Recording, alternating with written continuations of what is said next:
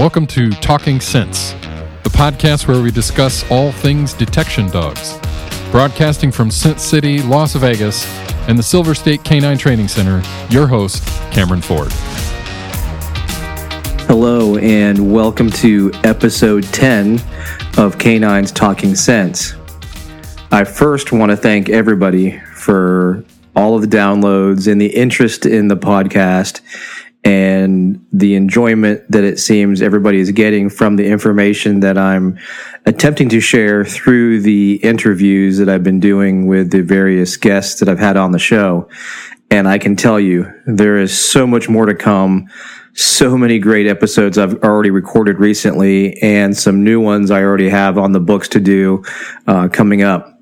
So with that said, I also have a great announcement, which is those of you that follow me on social media know that I post a detection dog question of the week. And it's not every week, but when I post it, it lasts for a few days. From that has stemmed a lot of questions, or people sometimes may be wondering why I'm asking these questions. Is it to create arguments? Is it for sensationalism? Things like that. What I can tell you is I have always posted these questions because this is what our industry talks about, but never sometimes in a more public fashion where we can get more feedback, more input, more suggestions as to why something is a certain way or why we believe something a certain way. So when I have put some of these questions out there, you get all kinds of feedback. And despite all the noise that occurs, there is usually a common thread or a common theme that comes from those posts. And in that is pretty much the truth. And when I post questions or I ask questions to, the industry, it's not about whether something I follow or something I do is right. It's about seeking the truth. Science is about what is true, not about somebody being right. Can somebody be right? Of course. But with that said, it's all about finding what is real, what is true, what is validated, what is backed up by data.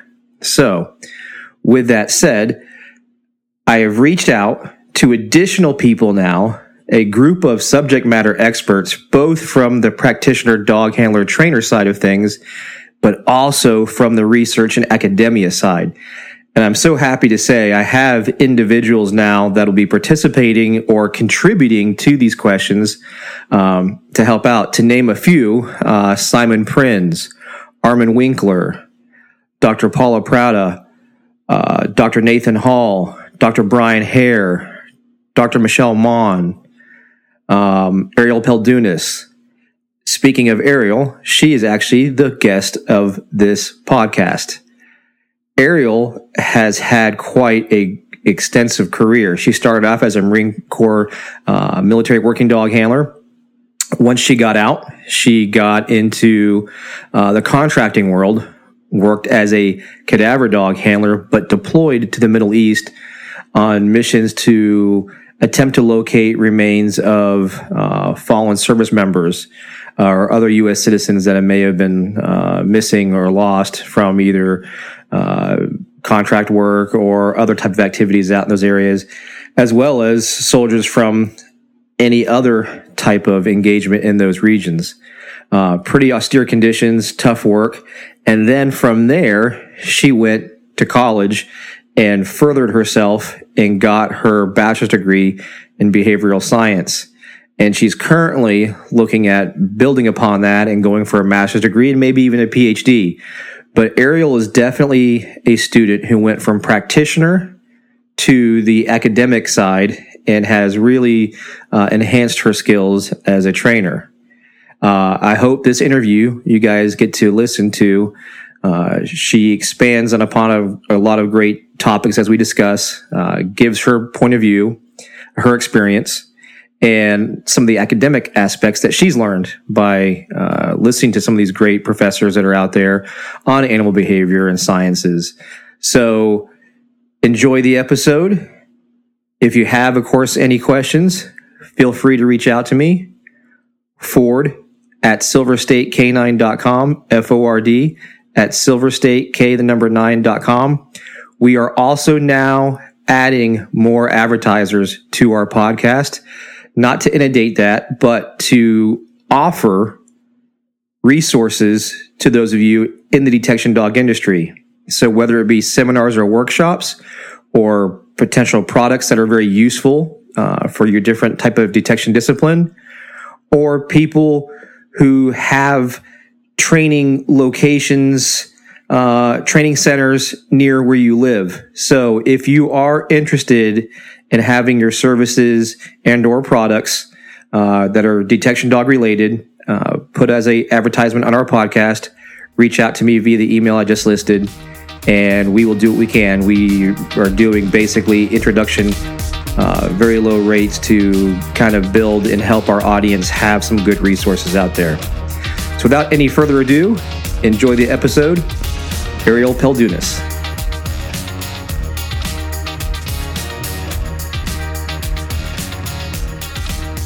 Hello, everybody. Welcome to this episode of Talking Sense.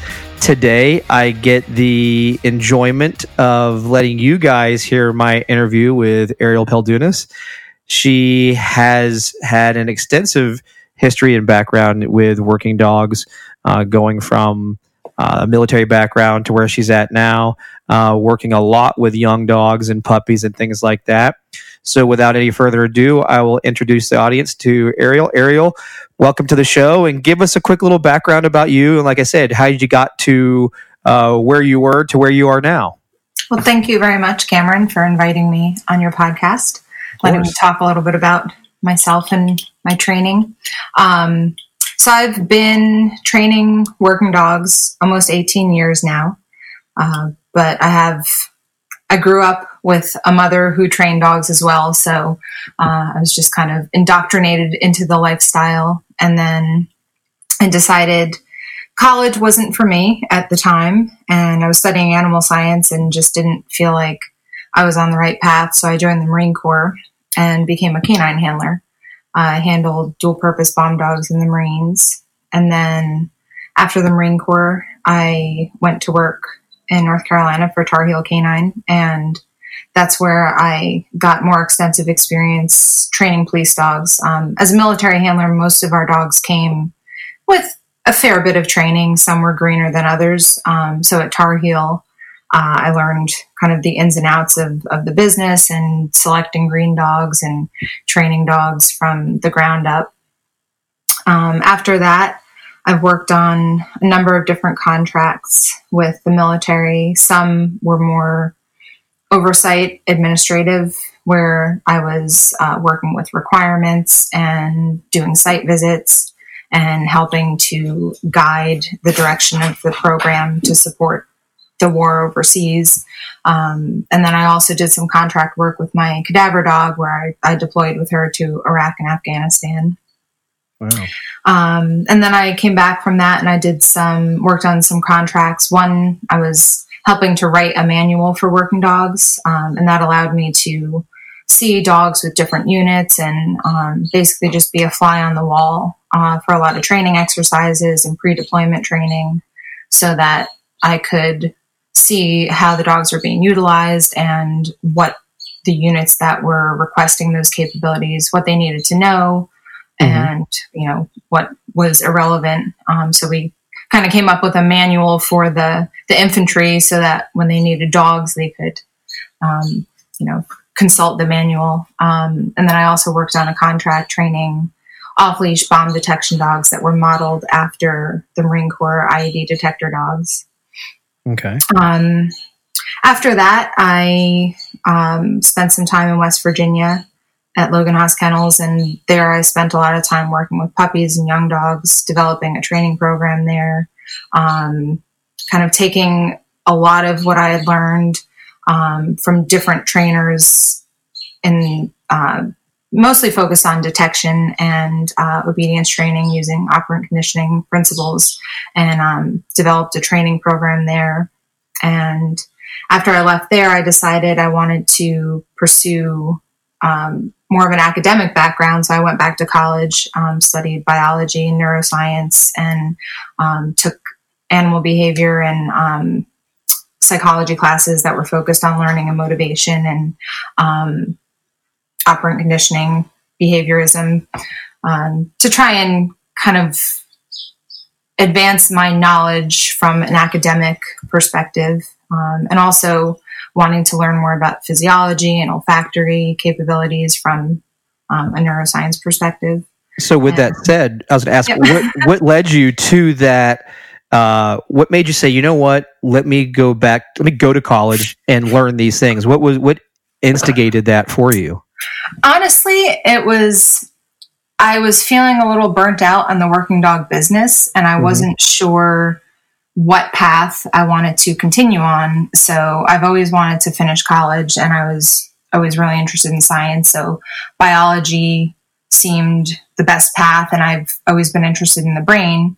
So I actually went to study, I was planning on studying affective disorders like depression, anxiety, PTSD, and alternative treatments for that. That's kind of where my research was directed. But in the process of studying that, I started learning more about olfaction and scent receptors and neurophysiology, and realized, I kept coming back to dogs and scent detection and training. And, then I started taking classes that were, in the psychology department, focused on learning and motivation and operant conditioning. And it kind of just brought me back to dogs, but with more of a scientific perspective. And I realized that, this is really what I love to do. It's what I have a passion for. And I can incorporate my education interests with my training interests. And I graduated last May and started my own business this year, focused a lot on pet obedience. And I feel like that allows me to pursue my, I like to tinker, and I like to take something that I know how to do and see if I can make it better or different. So I do that with my own dogs, or I have some clients I work with for more performance and working dog tasks. And then the bulk of what I'm doing right now is pet obedience. So what would you say, this is like a two-part question for your college side of things. Yeah. What was the most important thing that you felt you learned through that process of your formal education? And what did you like the best? Are they the same thing? Is it different? What would you say was like a most impactful part of that learning in your academia side of things? And then again, like I said, what was the most important?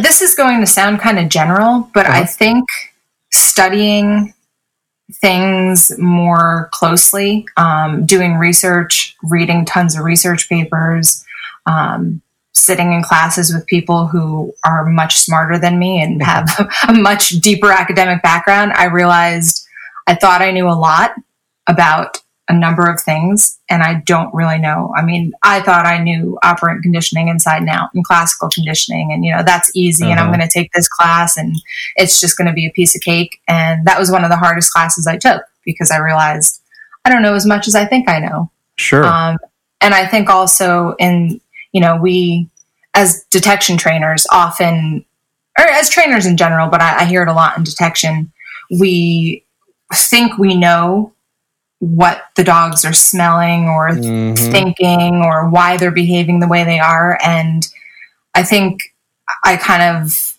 realized we don't even know how odor compounds interact with scent receptors. Yeah. And how can we say that we know, I know the dog should smell the odor right here where I put it. Yep. And it made me really think about how important it is to both have a firm understanding of animal behavior, of learning principles, and of the science side of it. So you can say, okay, the dog is telling me one thing. This is what I think the odor should be doing. Being able to evaluate the environmental variables, as well as looking at the dog's behavior from an objective perspective. So I think, going back to school made me realize I don't know as much as I think I do, and I really need to make sure I'm a perpetual student. And I don't ever get to a point where I say, I know as much as I need to know, and I'm good.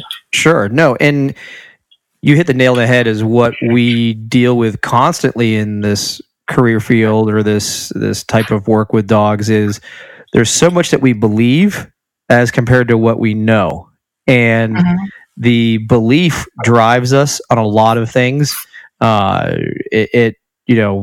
Right, wrong, or indifferent, the passion behind what we do and that belief tells us to do a lot of things, whether there's actually information behind it or not. And what was that feeling like when you went from having that kind of background or those beliefs that you had to all of a sudden when you started applying and learning the scientific and the psychological approaches? What did that do to you, or how did that affect you? Well, luckily, I had one professor that I took a lot of classes with him. Actually, two. He and a good friend of his in the psychology department. So I had Dr. Waters in the biology department and Dr. Stallman in the psychology department. And I spent a lot of time just talking to them. So luckily, I had a good enough relationship with them that even though it was humbling to realize, I thought I knew a whole bunch about this stuff and I don't really know anything. And rather than getting defensive and shutting down and, kind of saying, I'm just going to go back to doing things the way I have always done it, I tried to spend more time with them and say, teach me, tell me, explain to me why I'm wrong about these things. But I think human nature, there's always that part of us inside that we don't like to be wrong. So there was often times, whether it was something I didn't get right on an exam, or I, raised my hand and answered a question wrong in class, or just having a conversation, something came up and I realized, I was way off. I had to learn, and I think that was very important for me as well, to learn how to deal with that feeling that I don't like being wrong, but it's okay to be wrong because this is a learning experience. And now I can, being wrong is enabling me to become better and to become more knowledgeable. So I feel like, you learn about all different subjects in college, but Dr. Waters actually said to me, your undergraduate degree is about learning how to learn. And that's what I took away from it, is I have to find the areas that I'm weak in and the places that I'm wrong. And then I have to pursue those areas until I am more well-informed than I was yesterday. And that's how we learn and we progress. For sure. And one of the things I always teach, and I'm doing it right now in the current trainers class I'm putting on, is I'm telling the students, mistakes is still learning. Allow the dog to make mistakes. Mistakes is still a process of the learning curve here. And we don't need to jump in and prevent any mistakes from happening or have to help the animal out when the mistake occurs. Allowing them to make the mistakes is still that major part of the learning process and makes the dog more reliable. And I feel a lot of that is lost, many times, just because of the tradition of dog training has always been, don't allow the dog to make a mistake. Make sure you control this. Make sure you control that. Make sure you present here, present there. If they sniff at something too long, pull them along, keep them going, don't stop. All these different things that all it really does is keep that dog using you for information versus using that environment, make mistakes in that environment, and then learn from it. Versus us trying to put the dog in a little bubble world and say, no, we'll protect you from all this kind of stuff. The only path that you have is the perfect path.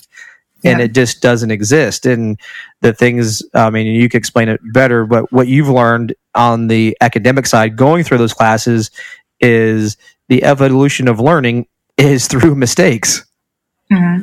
And especially when I teach people detection or tracking, any kind of scent work, I emphasize you are not going to know where the dog should indicate. Yeah. You know, the reason we use dogs is because we can't find what we're asking them to find. So if you have to tell the dog exactly where to sniff and exactly what to do, and like you said, you never allow them the opportunity to learn what's wrong, then they're never going to be able to do what's right independently. Correct. And there's a book that I know some other trainers have read it, The Talent Code, and it talks about myelination of neurons and how practicing skills basically at the edge of our ability. So where you're making, you're not going out and you're failing, but you're also not going out and doing everything perfectly. You're practicing skills in that realm where you make some mistakes and you're able to fine tune your skills. And I feel like that's what I try to apply with dogs. I don't set them up to fail completely, but I also don't set up training to make it so easy that it's just a breeze for them. Yeah. Where they have to struggle, they have to problem solve, and then I can mark the behavior I want. Mm-hmm. So I stay out of it as much as possible. I mean, if I could automate training, oh yeah, for scent work, I mean, there's some tasks that I want to have that relationship Absolutely. with the dog. But when it comes to scent work, I want the dog to be as independent as possible. Well, the biggest thing I try to get people to understand is if you are the information source on a significant level, but yet in the real world, you're the most clueless point of information in the process, what good are you by keeping that interjection of yourself in the training aspect? If you create that reliability of you for information, and yet when it goes to it's time for the real world, there is no you are the worst spot for information. So why should we build this into the dog? Or when the dog becomes more stressed and problem solves, it looks to us for information, and yet we're the worst spot. It's just bad methodology to apply that. I love what you're doing too, where you have the handler stand behind the blind. Oh yeah. And it looks like it's completely blind. I don't even see a trainer in the room. No, either. I'm behind them, so they don't get to use me either. Yep. So I mean, that is really the true test of is your dog using you for information, or is the dog using the odor for information? Yeah, and it pushes the comfort zone. I mean, like I said, the trainer course going on right now, these are people with good experience with dogs.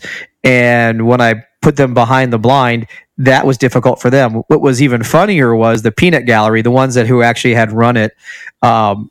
They could not control their body language when they would see the dog get the source, because of course the handler wasn't 100% sure where it was at.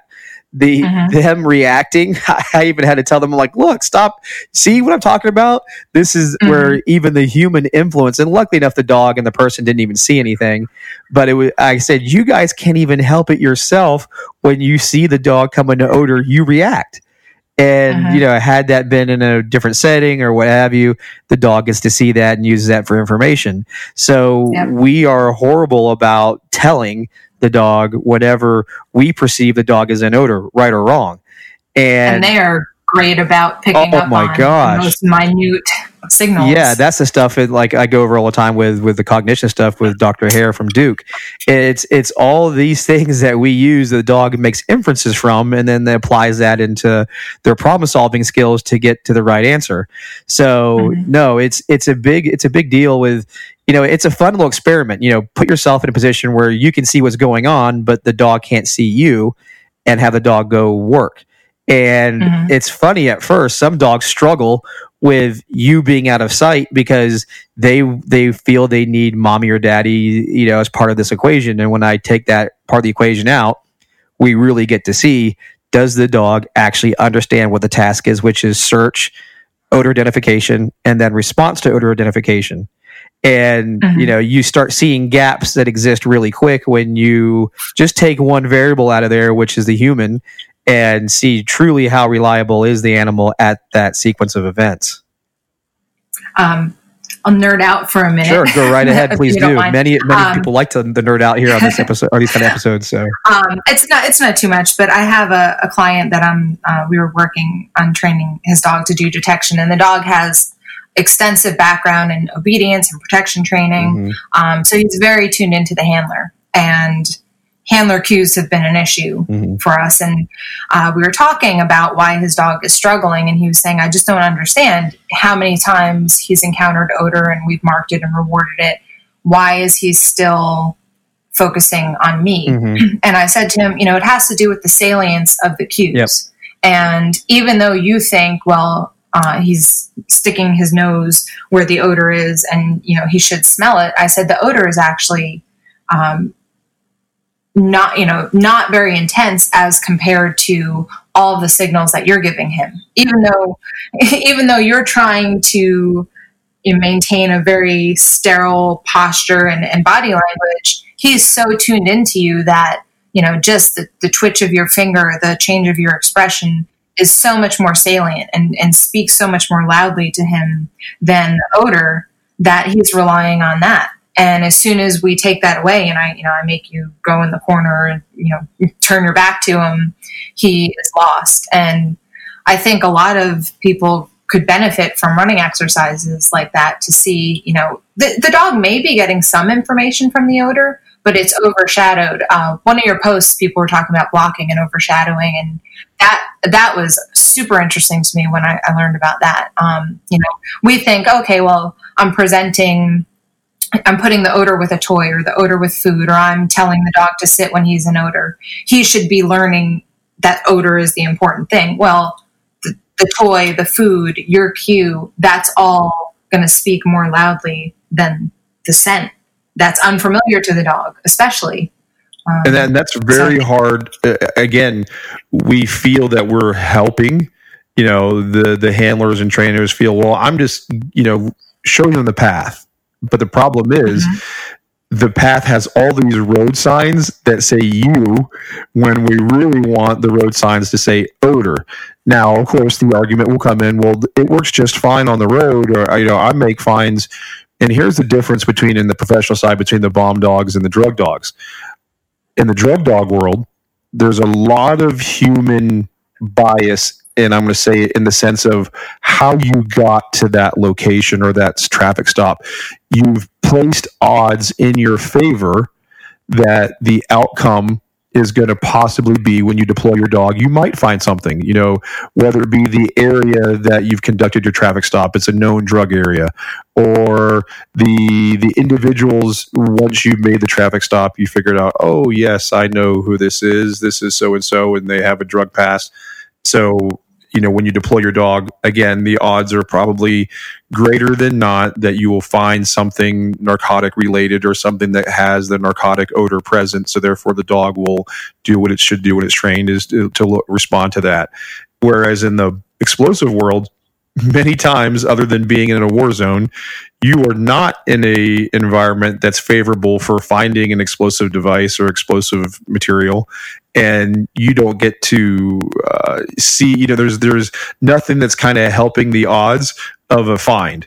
So you find out real quick how good is the dog at the task, and how proficient, and how long will they stay working for location of target odor when there's little in the environment to offer that. Other than, again, if there's a lot of handler cues, then the dogs may start doing things. But many, many bomb dog handlers will tell you, yeah, there isn't a whole lot that we find. Other than, let's say, with the handlers who now use their dogs to locate weapons and or spent shell casings and things like that. Now, what's kind of unique is you got to do cadavers. So that, to me, then also can speak volumes about training, because most times the dogs are worked off leash. Yes, you are in an area where it's expected or probable to find cadaver material, but talk about that. Talk about having to trust your dog and really rely on your dog. And in the environment that you worked in was even more austere, because you were technically still in a war zone per se. So that was a tremendous learning experience, because prior to going overseas, and I know you've spoken on this as well, most of my training searches were set up to test how well the dog finds something, and not how well the dog works when it doesn't find something. And when I got overseas, and I had done operational searches in the States, but they were more geared towards, we have an area of interest, it was either a smaller area. I did a couple larger searches, but it was nothing like what I experienced overseas, both because of the harsh environment and also just because of the length of the searches. And we would carry drop aids with us. That's what we would call them. I don't know if that's the term that you use, but essentially, I didn't like carrying it on myself because I felt like, it's a pretty strong odor. The dog knows I have it. So I would try to have someone else. We would go out with bomb dog handlers. So I would try and have them carry it. And if I felt like we had been searching, I mean, there was times we would search for hours and not find anything. And in the beginning, it was an issue. I could see that my dog would kind of reach her threshold where, okay, we've never searched this long without me finding something. And I could put the drop aid out to be able to let her find something and reward her, but it wasn't the same because it was so artificial. Stuff we're looking for was typically buried for a reasonable amount of time. We were looking for some historical stuff, people that have been missing for many years. So, a can with some bloody tissue in it is not the same. But, for being able to kind of rejuvenate her drive, that would help. But what I found was once we realized what we were dealing with, we allowed our training to reflect that. And we did a lot of long searches where the dogs weren't finding anything. And I call it work ethic. And I found this with the bomb dogs when I was in the Marines as well. It just wasn't quite to the extent as with the cadaver work. The dogs they kind of develop what I refer to as work ethic. It's like the searching itself becomes rewarding, even if they're not finding something. I mean, if I had to talk about it in behavior terms, I think the behavior of searching becomes inherently rewarding. So the dogs they're out, they're doing something. And then when they do find something, they do still indicate and enjoy the reward, but the behavior becomes inherently rewarding. Yeah, because there's some dogs who love searching. Yeah. And I think, I'm not sure what the original question was. I may have gotten off track. It was basically in the sense of what was it that you found that was really helpful? I'm kind of adding to the question now, but what was really helpful, or what did it feel like to have to go from, to that kind of environment where you're going into it with, you're not necessarily knowing if you're going to find something or not. You find out really quick, is your dog proficient at this or is it not? Like I was saying with the drug dog handlers, they may have some things in their advantage when they deploy their dog in a search as opposed to a bomb dog handler or sometimes even a cadaver dog handler where you have this enormity of a search, but you have to trust your dog and know, is there something there or is there not something there? Mm-hmm. I think twofold. One, I'm training and making your training as much as possible reflect your operational environment. And I realize we have to pass certifications. The military, we had to go in and we had to find 9 odors, and then it went to 11 odors.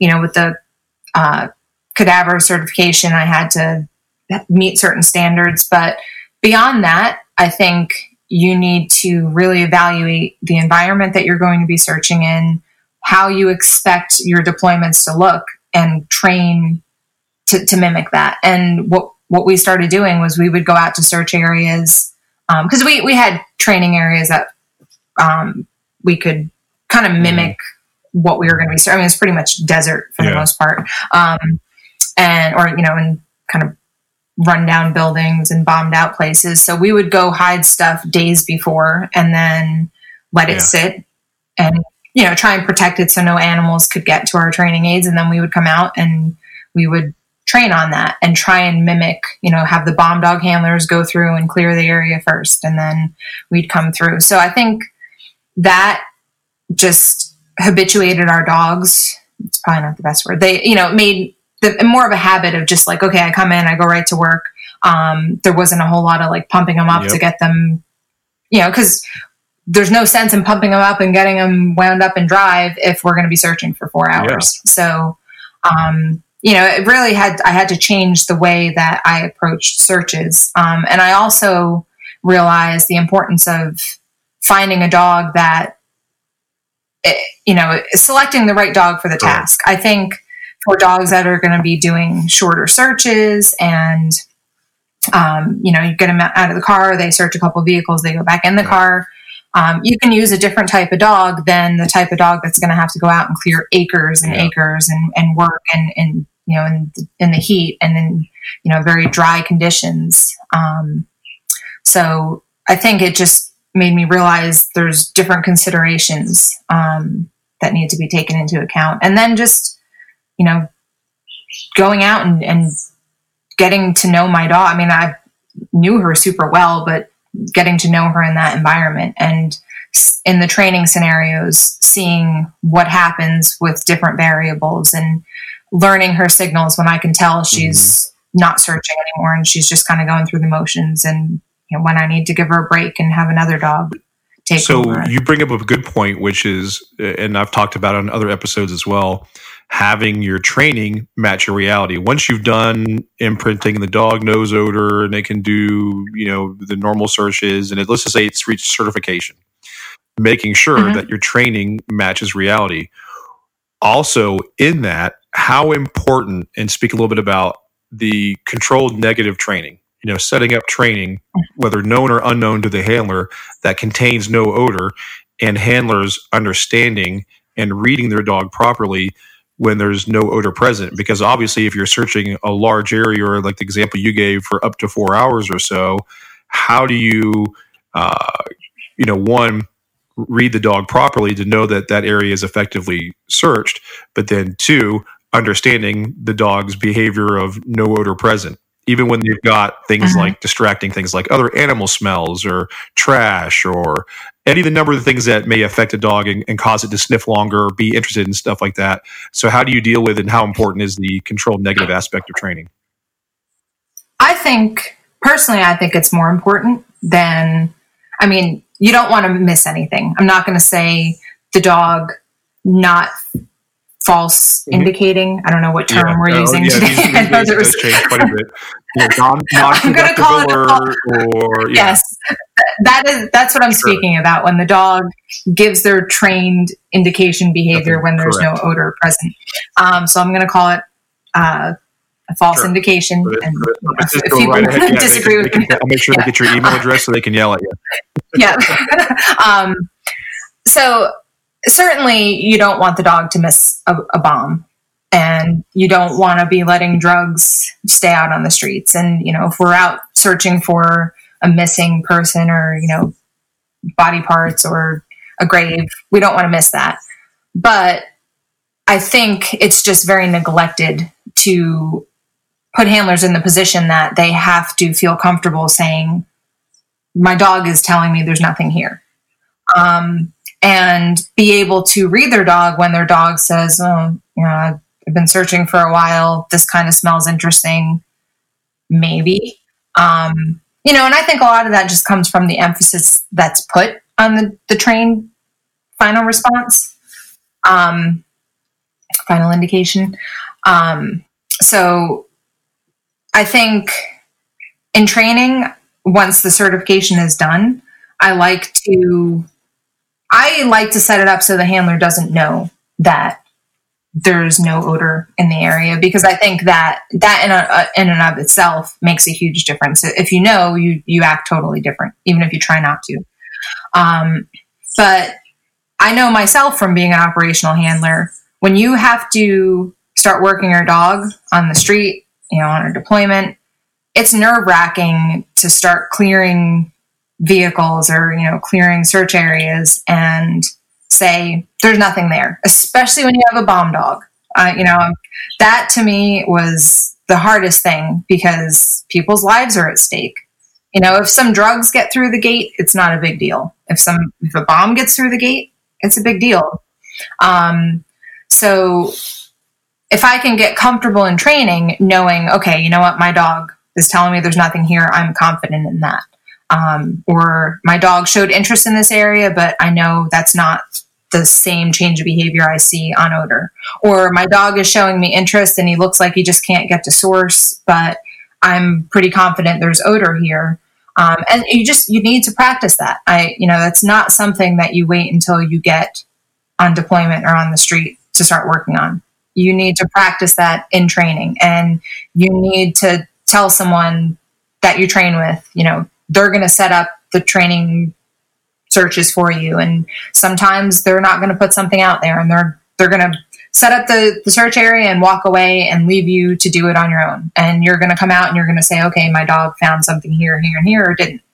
And, as trainers, we don't want to do that because, well, what if we reward the dog in the wrong place? Or what if we don't reward the dog when he's on odor? Oh. And those are all things that you need to conquer in training and know what your plan going to be. Are you not going to reward your dog? Are you going to reward your dog? And I think that, there's no substitute for just make yourself uncomfortable in training and get to that next level with your dog where, I'll be honest, with the bomb dogs in the Marines, we had to get comfortable with that when we were on deployment because we didn't practice. With my cadaver dog, it was different because I was doing operational searches in the States and I had to just alter that a bit. And I also did contract searches with my lab, who was an explosive bomb dog. The more I do it, the more comfortable I get, but there's still always there's those times where you just say, I'm not sure, and then you have to also be willing to make a judgment call and say, okay, I have a bomb dog.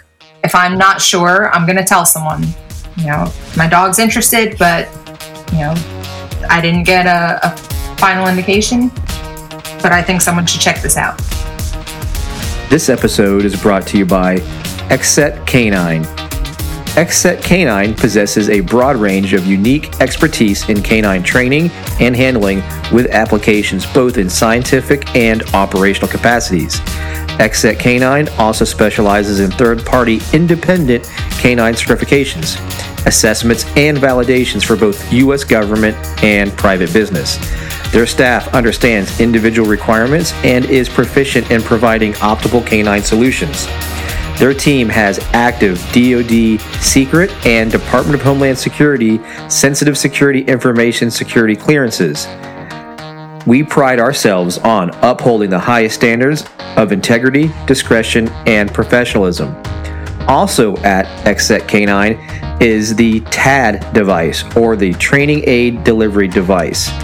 Xset Canine is proud to introduce the first commercial product, the Training Aid Delivery Device, created by U.S. Army and is designed by canine trainers and scientists.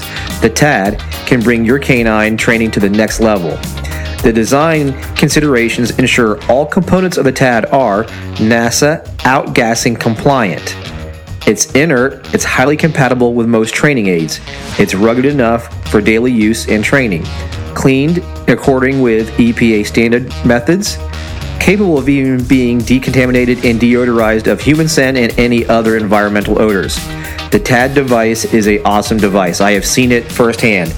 It's a product that allows your training aid to be protected, but it allows it to off-gas the target odor that's inside it without being contaminated with outside scents. So there's a membrane that allows odor to get out, but not odors to get in. So I can tell you firsthand by seeing it, this is a great device. This is a great company. If you get a chance, go visit their website, Xset Canine. That is spelled www.excettk9.com. Again, www.excettk9.com. The website will also be listed in our show notes and also on our social media feed. Silver State Canine, located in fabulous Scent City, Las Vegas. Are you a handler looking to become a trainer? Attend our Train the Trainer course. Are you somebody that's looking to become a professional detection dog handler? Attend our handler courses. We also understand that not everybody can make it to Las Vegas. So what we're going to do is we're going to put the show on the road and we will come to you. We have a number of workshops and seminars, as well as the Train the Trainer course that we can now provide at your location. So do you want to learn something like the Canine Cognition Test, the ones that Duke University created, that now I use and teach people to use for their selection dog testing? These are very valuable tests that give you a great insight to your dog's intelligence, such as the memory skills, the ability to make an inference and problem solve. In addition to that, I now have my detection using cognition class. This is taking that same information that we know about that dog and then using that to our advantage to train a detection dog. This methodology creates better training and creates a more reliable detection dog. Also, besides that, we also offer our Understanding Odor class. This is for anybody. This is whether you're a nosework person or a professional. We also have our Nosework Search Strategies class. We also offer our Explosive ID and Homemade Explosive Familiarization course. And like I said, if you are somebody looking to become a trainer, we offer our Train the Trainer course. We will come to you for a week and do this course with you at your location. For those interested in any of these courses and more, go to our website, www.silverstatecanine.com. That's silverstatek9.com, or shoot me an email, ford@silverstatecanine.com. Top Dog Police Canine Training and Consulting, Canine Supervisors Course. This class will offer you the best outline of information you will find in any supervisor course throughout the country. Their instructors will teach you from experience and have the resumes to back it up. You will receive the training in the following areas: canine legal update, supervisor legal update, handler selection, problem handlers, canine selection, canine unit pros and cons, why do canine units fail, SWAT versus canine, liability versus reality, critical incident review, canine unit record keeping, class scenarios with a hands-on approach, and then canine deployment reviews. These two instructors, Ron Cloward, who is retired lieutenant from Modesto, and Bob Eden, the one many of you guys know from the International Canine Conference, from the CATS program for record keeping, both of these gentlemen have a vast level of experience, especially when it comes to managing, supervising canine programs. They are well diverse in their experience with agencies throughout the United States that they've helped or consulted with. Let these individuals help you by you attending their Canine Supervisors course. To receive more information, just go to their website, topdog97.com, topdog97.com, and look up the supervisor course information. We will be hosting one in October in Las Vegas. We'll have some details to follow, and that'll be posted also on social media. Again, if you get a chance, check out Canine Supervisors course hosted by Top Dog Police Canine and Consulting. Well, it's funny you bring up that thing that everybody talks about. They're either scared to death of not rewarding the dog when they had odor, but I think a lot of times I should say it back this way: they're more scared to death of rewarding the dog when there's no odor present or a distractor odor or what have you, that they feel, oh my gosh, if I do that, the dog's ruined now. He's going to, after the alert, it's going to alert to everything after that. And that's not the case. Or I pulled my dog off odor. I didn't know the alert wasn't strong enough, so I didn't reward my dog. I pulled it off. And again, they act as if these dogs are these fine pieces of china that if they do one little thing, it's going to ruin the dog. And if, like you said, and we'll get to this coming up, is the selection is done properly, these are things you don't worry about. Because, again, if your training is sound and you're applying good scientific psychological techniques, the times when this occurs, it's not earth-shattering. It's not going to ruin the dog. Again, there's variables that exist that you can't control. And people always have to remember, when you're using a dog, it's increasing your probability of finding something. It's not a certainty game. Stop trying to put your dog into this 100% ratio kind of concept that if you do this or if you don't do this, it's so negative that you have to avoid it. No, there are going to be times where there's going to be mistakes. There's going to be times where you may have rewarded on a non-target item, or you didn't reward when the dog did find something. And if the dog in training is sound, this isn't a big deal. One of the things that I do in training to kind of bridge that training to reality is, as a trainer, I'm actually going to post this tomorrow or the next day on social media. So by the time this episode airs, it'll already be out. But I call it detection roulette. And I have 3 training areas set up, 3 or more, typically 3. So an area, maybe let's say, has luggage in it. The other area is vehicles. And the other areas, let's say, is building or rooms. 2 of these areas have nothing in it. Only one area has target odor in it. I let the handlers, when they show up, choose which area do they want to search. Do they want to do luggage? Do they want to do vehicles? Or do they want to do the rooms? They're not doing all 3. They're just doing one. And it's on them to pick which one they want to do. Again, I will not go with them. The areas aren't all that big, but it's large enough to get a decent search out of it. Once you're done with your search, you report back to me as a trainer and say if you found something, if you didn't find something.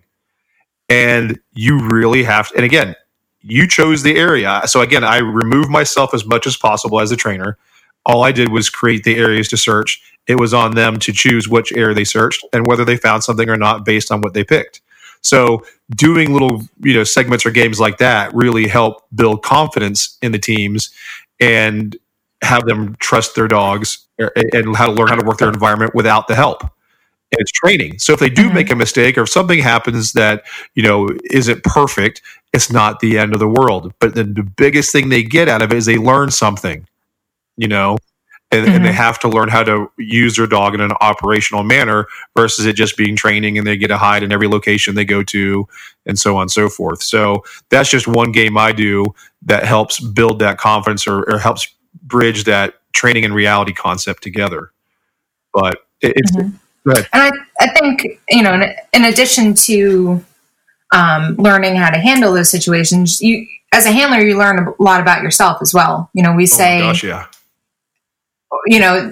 We talk about how much the dog relies on our cues. Well, as a handler, when you're in there by yourself and you don't have a trainer, you learn real fast how much you rely on the human cues as well. And, I wonder oftentimes if handlers and trainers, if they experience that before they're out actually working their dog on the road, because I think that, that it's a wake up call when you're standing there and, your first instinct is to look over your shoulder at your trainer to know if your dog's right or not. And no one's there. And you have to, now it's a kind of reckoning moment where you have to learn to.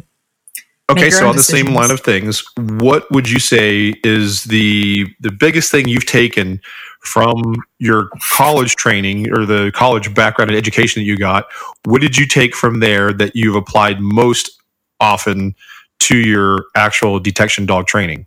What is something that you learned or, let's say, got better at once you went to the academia side of things that now you definitely use regularly, frequently in the training of detection dogs? The first thing that comes to mind is thinking about the salience of different cues. And, I used to start off using just scent tubes or boxes, all things of this, the same containers. And I started thinking about how, just the container and, the odor that the dog deposits on the container and any distractor odors that may be present, how I need to really vary those session to session, not wait, okay, let me get the dog proficient on an odor in this context. And then I'll start, then I'll take the odor out of the tube and I'll put it in, a different container. Because, the dogs get so fixated so quickly. I'm used to finding the odor when it's context, in this particular container. Yep. So if you stay in that context for too long, when you go to move the odor to something else and start trying to, do more realistic hides where it's, not just in a container and, in the middle of the room, the dogs really struggle. And I think I often see clear odor recognition and a change of behavior, but then the dog is looking for the familiar container. So I've found, just from a practical training application, just vary my containers right away and do whatever I can to make sure odor is the only important piece of information. It doesn't matter what is containing the odor. It doesn't matter what else is with the odor or what's not with the odor, and what else is present in the environment. Odor is what's important. And also where, I don't know, our training methods probably vary somewhat. But I do think in your podcast with Dr. Hall. Yep. Yeah, Dr. Hall. I think it was, that's because you only did one with Dr. Hall. I'm pretty sure it was the one with him where you were talking about, where he was talking about when people pair odor with food and with toys. I had done that previously, and then learning about salience of cues, I realized that the food is going to smell stronger than the odor, and the toys are going to, the dog, and plus that's a familiar cue to the dog, whereas the odor is unfamiliar. So, changing up how I introduce odor, if I'm just doing classical conditioning to associate the odor with, an appetitive stimulus, then so describe that just so listeners can understand. Describe what you do now. Like what's the process? So this is day one. You got odor, brand new dog. What do you do? I don't put. So if I have an adult dog, I won't put anything with the odor. Or if I'm going to associate it with a toy, PVC is the only. I would do PVC retrieves, but it's dog dependent. Some dogs, if they're not, I get dogs that come to me for training and they don't have, they're not selected the way I would want them to be. But I like to build the hunt drive in the dog separately. And then when I introduce odor, it's not with like a big bowl of food underneath it. Now, if I'm starting with younger dogs, what I've done with litters of puppies is presented the odor first and then the food. So have the food like in a closed container, if I can like separate it, put it in a different room, or so they're not smelling the odor of the food, and then present the odor, let the odor predict the food.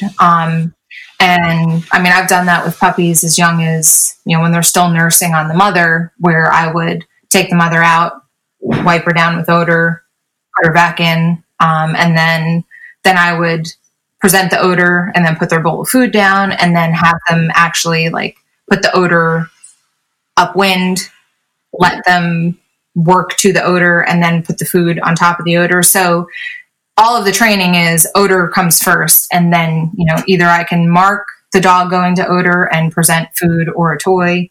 I can do indirect reward if the dog understands that system. I can, just classically condition without even asking for a behavior. Just you smell the odor of the food, that means the food is coming. And if I do have a dog that needs work with hunt drive, I will use PVC with odor in it, but that presents some issues of its own. So with that adult dog, I'll interrupt you real quick. With that adult dog, you're basically, so your first step is doing, let's say, hunting games that are self-retrieve, whether it be the pipe or a towel, or I'm just throwing out a couple different things, but basically the dog hunts, locates the target stimulus, which has odor on it or in it, and then the dog engages and play with you. Is that correct, or am I off? Yeah, and I will do that if I have a dog that has that, like my puppy now. I don't know what odor I'm going to put him on yet, so I'm just working on his hunt drive with just a ball, no odor associated with it, and he doesn't. I don't need to introduce the odor, but yeah, if the dog gets the odor I use the pipe. Yep. I don't like the towel. But let them retrieve it, mostly just to build that association that the odor will lead you to the thing that you want. Now, once you got that down, talk a little bit about how you pair the behavior that you want, the indication, with odor. So I teach the indication. Usually I start it separately, and I don't start it in any like detection context. I just want to get the behavior, because I don't want to be fighting with the dog to do the behavior with the odor present. In previous training instances, it was, kind of correcting the dog into a sit on the odor.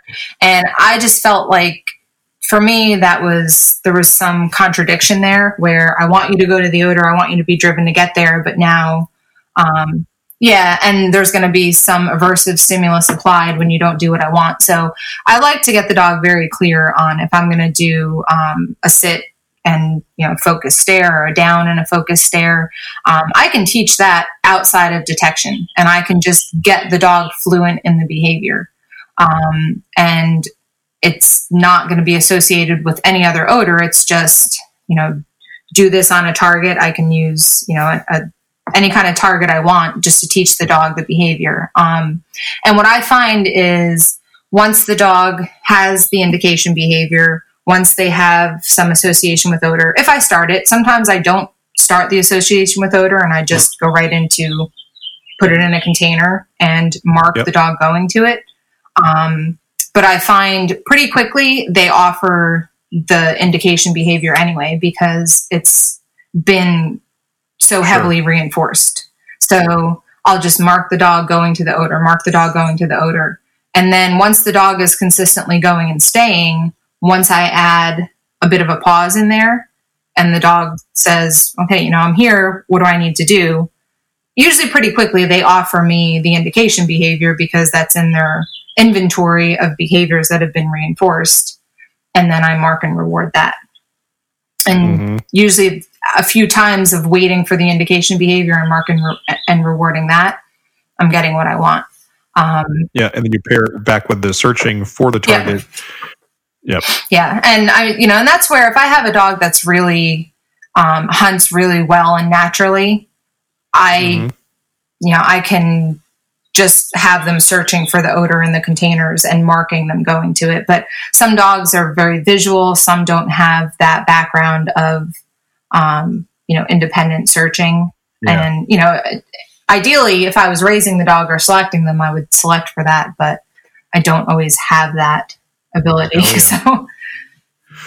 So on that, kind of continuing a little bit further, what do you find more useful? There's always the big debate, food versus toy. What's your thoughts? Well, so I've started puppies, and for sure with puppies on odor, I use food, just because it's more value, higher value. I can manipulate the value of it more easily. And there's not issues with having to get it back from a puppy. They eat it, it's gone. We can do another repetition. I can get more repetitions in. Adult, older dogs, again, if I can start it with food, I like to, because I feel like I can get more repetition. It's clearer in their head. Yeah. Because they're not as stimulated. Exactly. They're not overwhelmed by drive and they're able to think and process. But the reality is there's some dogs that just don't have great food drive. And if it's kind of a toss up between, well, do I withhold food and see if I can build value and, should I try a different kind of food? If they have really good toy drive, I can work with that. So, and I do transition to toys, because I do, my lab would be, perfectly fine as a food reward dog, but I feel like the herders typically value a toy over food once they're adults. So. Yeah, similar to you, what I do is I generally start with food to get like you said, the repetitions, to get sometimes better focus, and clarity in the task because, again, they're not overly stimulated and motivated. When there's a toy introduced, they kind of lose their mind sometimes. So if I can get some good reps in with some food, so let's say step reps 1 through 4, I have food, but my last rep ends with a toy. That's one of the techniques I use because that way I can kind of play with both. And then once I have clarity of task and I know the dog is doing it, then I just go straight to toy. And again, we're going to go back into this in a second, which is the selection. I've selected dogs who have a balance with motivation for food and for toy and play, and therefore they're more apt to, they're flexible. And with that flexibility allows me to have more solid training and continuity of what I want the dog to do. And like you brought up a little bit ago, one of the lessons you learn from academic to professional is context. Staying in a context too long creates a dog who relies on that context versus allowing the dog, or in training, you introduce, get, repetitions in, and then change the context again, but the target is the same. And the dog understands this. No, okay, this is what I'm doing. It's not a contextual thing. It's a target thing. I am searching or looking for, hunting for this target, despite the context it may be in or how it was introduced. So all of those things, what I find is a good balance between food and toy allows you flexibility, and then the proper selection of a dog gets you there from the beginning. So in a nutshell, what are the top things you look for when let's say you're looking at, I'll do 2 phases. What do you look for when selecting a dog, younger and let's say a little bit older? Added to that, what do you prefer, the younger dog or the older dog, if you're out there selecting? Okay. So if you can tell, I don't have a set system that I'm like, every dog that comes to me goes through these steps, because a lot of times I'm training other people's dogs that they want to put detection on, or I don't have a police dog training program where I'm specifically selecting the dogs to suit me. That said, if I could make the selection, I like to start with a younger dog. I would say puppies, but you don't always know what you're going to get. But I think when it comes to, at least for detection tasks, if I can evaluate the confidence and the hunt drive, I've had pretty good success with the puppies I've worked with. And I like the fact that they're a blank slate and you're not competing for their attention. When you get an older puppy, a young green dog that's had, foundation bite work and lots of work, to a certain stimulus is a big problem. Building drive. They come out and they're usually, their head's on a swivel. And those are the dogs that I find are tough. They don't know a marker.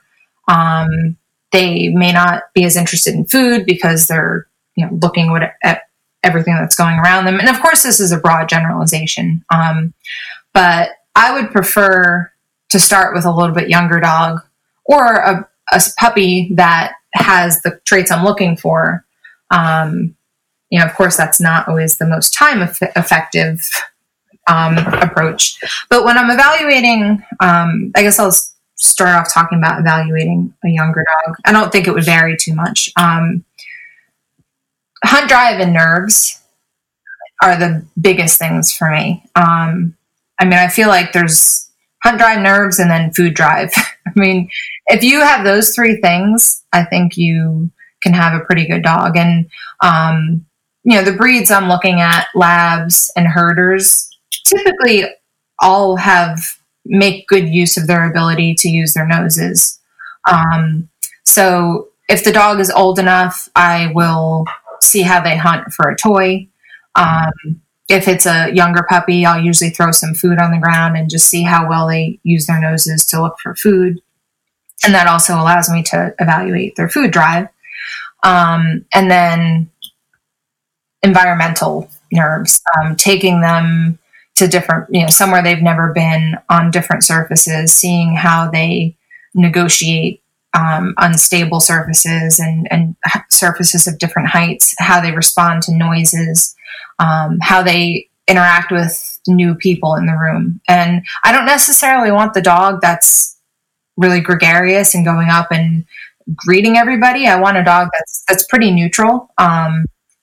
Social if someone approaches them, but isn't soliciting attention, because I'd rather them be task focused. If there's food on the floor and there's people in the room, or if there's a toy and there's people, I'd rather them be focused on the toy or the food than the people. And with older dogs as well, taking them new places and making sure nothing is going to shake them environmentally. I mean, of course something is always going to catch any dog. No dog is so bomb proof that nothing affect, those dogs I'm a little worried that is everything okay upstairs if you're unaffected by everything. But my detection dogs have to be able to ride in all sorts of vehicles, and they have to be able to jump and climb on things and crawl underneath things and, walk on unstable surfaces. So age appropriate, but that's where I put the biggest emphasis. And then, will they search for something of value in new environments? It's, I have a lot of people that they want to teach their dogs detection, and they're like, my dog searches great at home in my kitchen or, my basement or my backyard. And we take the dog somewhere new, and suddenly that, whatever they were searching for no longer matters. So I want to see that dog stays focused on whatever the item of value is and looking for it, regardless of the distractions. So would you say your number one thing that disqualifies dogs when you're looking at or selecting dogs is probably environmental issues? It's really kind of a toss-up, environmental issues and hunt drive. And I am not, even if the dog has great food drive, I've taken dogs before that I've said, okay, this dog has really good food drive. I think I could get him to hunt for it, and just not been happy with the results. I mean, I've gotten the job done. I would say environmental would be the main deal breaker for me. If a dog is afraid of things that it's going to encounter in the environment, I can't overcome that. Or I don't want to do what is necessary to overcome that, because I don't. It's the least one that you can predict what the outcome will be, because you can never predict your environment all the time. Yeah, and I just don't feel comfortable saying, okay, this dog will be fine, and then having it break down. But a dog that doesn't have, I don't want to say intense hunt drive, because I've seen dogs that don't hunt with a ton of, out of the box intensity, but they're consistent, and they, the persistence of hunt is what's important to me. I love to see a dog that's fast and intense, but I've seen some really great dogs that are slow and methodical and just don't. Oh, absolutely. No, and it's a very good point, because when looking at dogs, there's dogs that were just, like you said, they're all over the place. Their intensity is high, but their effectiveness in their search technique is poor. So they expend so much energy going all over the place that their effectiveness in locating something dwindles, because they waste so much energy and they eventually do it. There's then the other end of that equation is that one that's super slow and methodical, that it'll probably find it, but then it may take us a year to get there. So the of course the best balance is finding that middle ground. What I have learned is also some stuff you kind of hit on, is by doing those search games, you're also helping the animal learn search technique. Like you said, they come to the table with their abilities. Just like any athlete, can we take that natural ability and can we help push it or morph it into a more effective way, a better producing way? And again, controlling the environment, allowing that animal to search that environment and find success through the limiting of variables or increasing of variables helps build that reliability and that success, versus just the blind of, okay, let them go. Or the stimulation, they get, the handler or trainer out there waving the toy around, doing all this crazy stuff, then cuts that dog off who's already extremely highly motivated to go out and search. And then they're like, hey, he's just looking for stuff, or it takes him forever because they're all over the place. Well, you stepped on the gas pedal before you let him go. So these are things that are going to happen. So again, back to everything else, it requires some flexibility as a trainer to adapt to that animal in front of you to apply the best method for teaching a technique. And then, of course, in detection, it's the effectiveness of the search, the odor recognition, and then behavior after odor recognition. And, the bottom line is I think it's getting more difficult to find well-rounded dogs, especially if you're looking for dual-purpose dogs. Oh, yeah. So I've found having the ability to adapt and say, okay, this dog could really benefit from some scented retrieves. And, this dog really is, bang on with the hunt drive. We can go right to, teaching an indication and, getting them searching for odor. So, I have a hard time sticking to cut and dry. This is how I train every single dog because, every single dog is different. And in an ideal world, I would have all the money in the world to spend and, to travel and go find the perfect dogs. But, having the flexibility to adapt your method, I think is beneficial for, if you have a dog that may not fit perfectly into the box, you can shape it and still wind up with a really nice working dog. Oh, yeah. Well, one of the things that was told to me early on by a good German friend of mine when I lived in Germany going through the police dog training over there, said to me, he goes, a great trainer is this. You can take one way and train 5 dogs and get 5 different results. Or as a trainer, you can take those 5 dogs, be flexible, and apply 5 different techniques and get one result, which is the one you want. Mm-hmm. So, having that rigid system and not being flexible, and you take dogs of different personalities, you're going to get different results. But if you're a trainer and you see that individual dog in front of you and you can adapt to that, each dog you have, you'll get that one result what you want, which is that consistency, reliability of whatever it is that you're training. Mm-hmm. So I've never forgot that. And that's one of the things I always apply. And you kind of, said the same thing he said, just a different way. Uh-huh. But so wrapping this up here, you brought up a good thing, the Talent Code, the book. I get a lot of people that email me or message me or what have you, always asking for materials what they should read, what they could look into.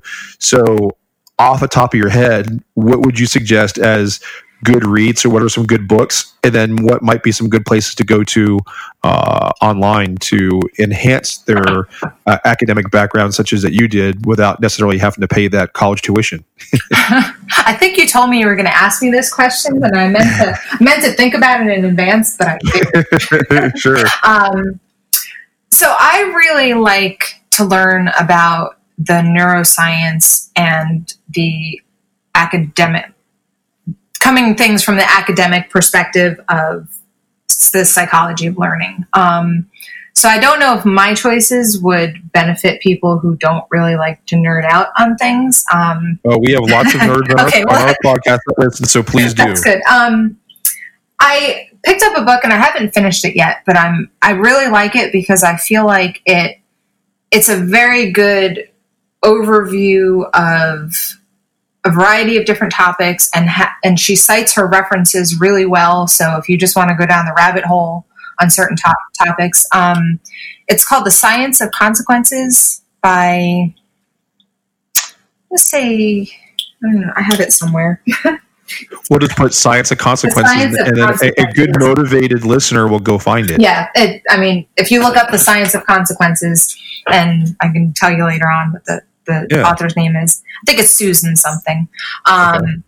It just really delves into operant conditioning, classical conditioning, essentially the consequences of behavior. And she talks about all sorts of different studies that have been done and what the results were.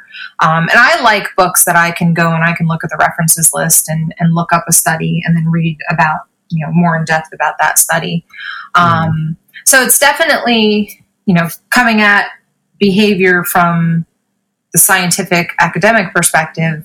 But she's not really presenting an opinion. She's more presenting resources and trying to give a background of different different topics and different ideas. So I think that one would be a good reference. The talent code, I think it was interesting. But it's really not, I mean, I feel like it's an easy read. You can kind of get through it pretty quickly and walk away with a little bit of knowledge that basically practicing skills on the edge of your ability helps you process information faster because of myelination of neurons. I like reading Skinner. Okay. I read About Behavior. Sorry. My class was, or About Behaviorism. Okay. My class was titled One Thing. Just because I feel like it really, we always talk about Skinner and we talk about the studies he's done and his findings, and we use his terms, but I don't think a lot of people have actually read Skinner, and sitting down and reading that book. And then there's another one that I really like, but of course I didn't think about it ahead of time. If you want, you can email it to me afterwards, and then I'll put it in the show notes, so that way that would be a good idea, because perfect. But really, I've read a number of excerpts from Skinner's writing and papers he's written, and a couple of different books, and I feel like it just gives better insight into the research he was doing and how he was doing it and the findings and how it could apply to what we're doing. It's a pretty thick book, but Behave by Robert Sapolsky. If you're really into kind of just the neuroscience, neurophysiology, not just relating to dogs, but humans and animals in general, and you want to know about neurotransmitters and neurochemistry, that book is really interesting. It's just pretty dense, but it's called Behave by Robert Sapolsky, and he's got a lot of good lectures online. He's the one that he did a lecture on the value of jackpotting rewards and how the dopamine one. Yep. And there's a lot. Is really awesome. Yeah. It's so good. If any of you guys can get out on the internet there, I'm sure whether your phone or whatever, look up the science of dopamine and its effects and why we work. It's the videos he has are really awesome to hear him describe certain things and why we do certain things, and it all comes down. I reference it all the time. The expectation of reward is higher value than getting the reward itself, and the dopamine dump that happens once you get reward versus at its height when you don't know when it's going to happen, but you're expecting it. It's really good stuff. Yeah, I mean, that's the kind of stuff I sit around watching videos and reading about, because I just think if we can learn how to know what's going on inside the dog's brain and, what's triggering different neurotransmitter releases, I think we could really take our training to the next level. So, but it's not really something you can read and say, okay, this is helping me learn to be a better trainer. Sure. That's just great information of why we do certain things or why the dogs do certain things. Yep. So what's ahead for you? And as you wrap that up, how can people find you? So right now, probably the best way to find me would be on Facebook, because my website is not up yet. Your Dog Can Too is my business name. That would be the best way for people to contact me, but I can also, if you want to put in the notes my email address, that's fine too. Yeah, I'll link I'll like I said, make the reference to your Facebook page. That would be the easiest way. And I'm in Fredericksburg, Virginia right now, at least for the time being. Till I can steal you out to Las Vegas. Yeah, right. I'm more than happy to go out west. I just have to get out of this house. I'm doing a lot of pet obedience, but I have clients that come to me for private coaching and detection, tracking, obedience, prepping for competition. So I love to just have a variety. Got some things planned as far as seminars and maybe working with some people in the future, but all that's kind of tentative. Sure. But I think for the time being, I'll be here in Virginia at least for another year. My long-term goal is to go back and get my PhD. I'm just kind of sorting out exactly what direction I want to go. So I may step back from the professional training. And go back to college again. Yes, because I love it. I love learning, and I love, realizing all the stuff that I don't know as well as I thought I did. And then I'm still going to train my own dogs and probably select dogs on the side. But well, I was going to say, with most people, obviously, who don't know your name or don't know who you are, Ariel's really, really good with that young dog category. Puppy development to the young dog development and selection. Those of you, if you don't know who she is, look her up.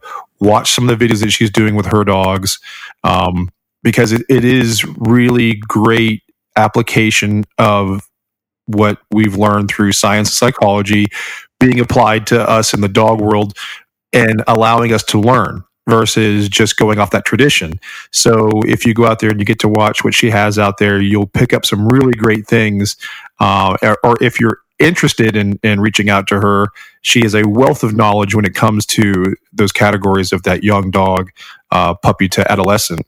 That would be great help for many of you that even ask me for questions from time to time, because sometimes I would even defer my questions towards her, so that way you get the best information out there. So with that said, I am, like I said, so glad you got to come on the show. I'm sure we'll have you on again at a different point. And thank you for your time. And I hope our listeners got even more information from this than they expected. And I hope it helps you get your name more well known out there for those skills that you have and we just talked about. So again, thank you again. Thank you for having me. And it's always fun to chat with you. So it was nice that we finally were able to get this set up. Absolutely. I know we've been trying back and forth, and now we finally got it. So in a little while, probably in a few weeks, you'll get on Talking Sense finally. Well, again, thank you. That concludes this episode with Ariel Peldunas. I do need to make a correction. When I first introduced her, I said her degree was in behavioral science. It was actually in biology and neuroscience. And of course, as you got to hear in that episode, she does have a vast experience in behavioral sciences. Next episode 11, is an outstanding episode. I get to sit down and interview my friend Simon Prins. Some of you may know Simon. Simon is a Dutch police dog canine handler and trainer. He was tasked with the extensive project of the goal to train a detection dog to basically work autonomously or like a robot through basic commands via signals, audio, and different things. And in that interview, we'll cover some of that stuff. He worked at the Scent and Dog Center in Nunspeet. That's where I met him. Of course, he's moved on and does more now. He also does a lot of education and training for people that do nose work. So let me tell you, that episode is packed full of lots of great information. So stay tuned for episode 11, which will drop in a couple weeks. Thank you again, everybody, for listening to this episode, and I'll talk to you in the next one. Don't miss out on the world's largest law enforcement canine training conference, coming to the McCormick Center in Chicago, Illinois this August. HITS has the most diverse class schedule to fit your training needs. And with over 100 vendors, you'll find everything you need to gear up for your next shift. Register today and save at www.hitscanine.net.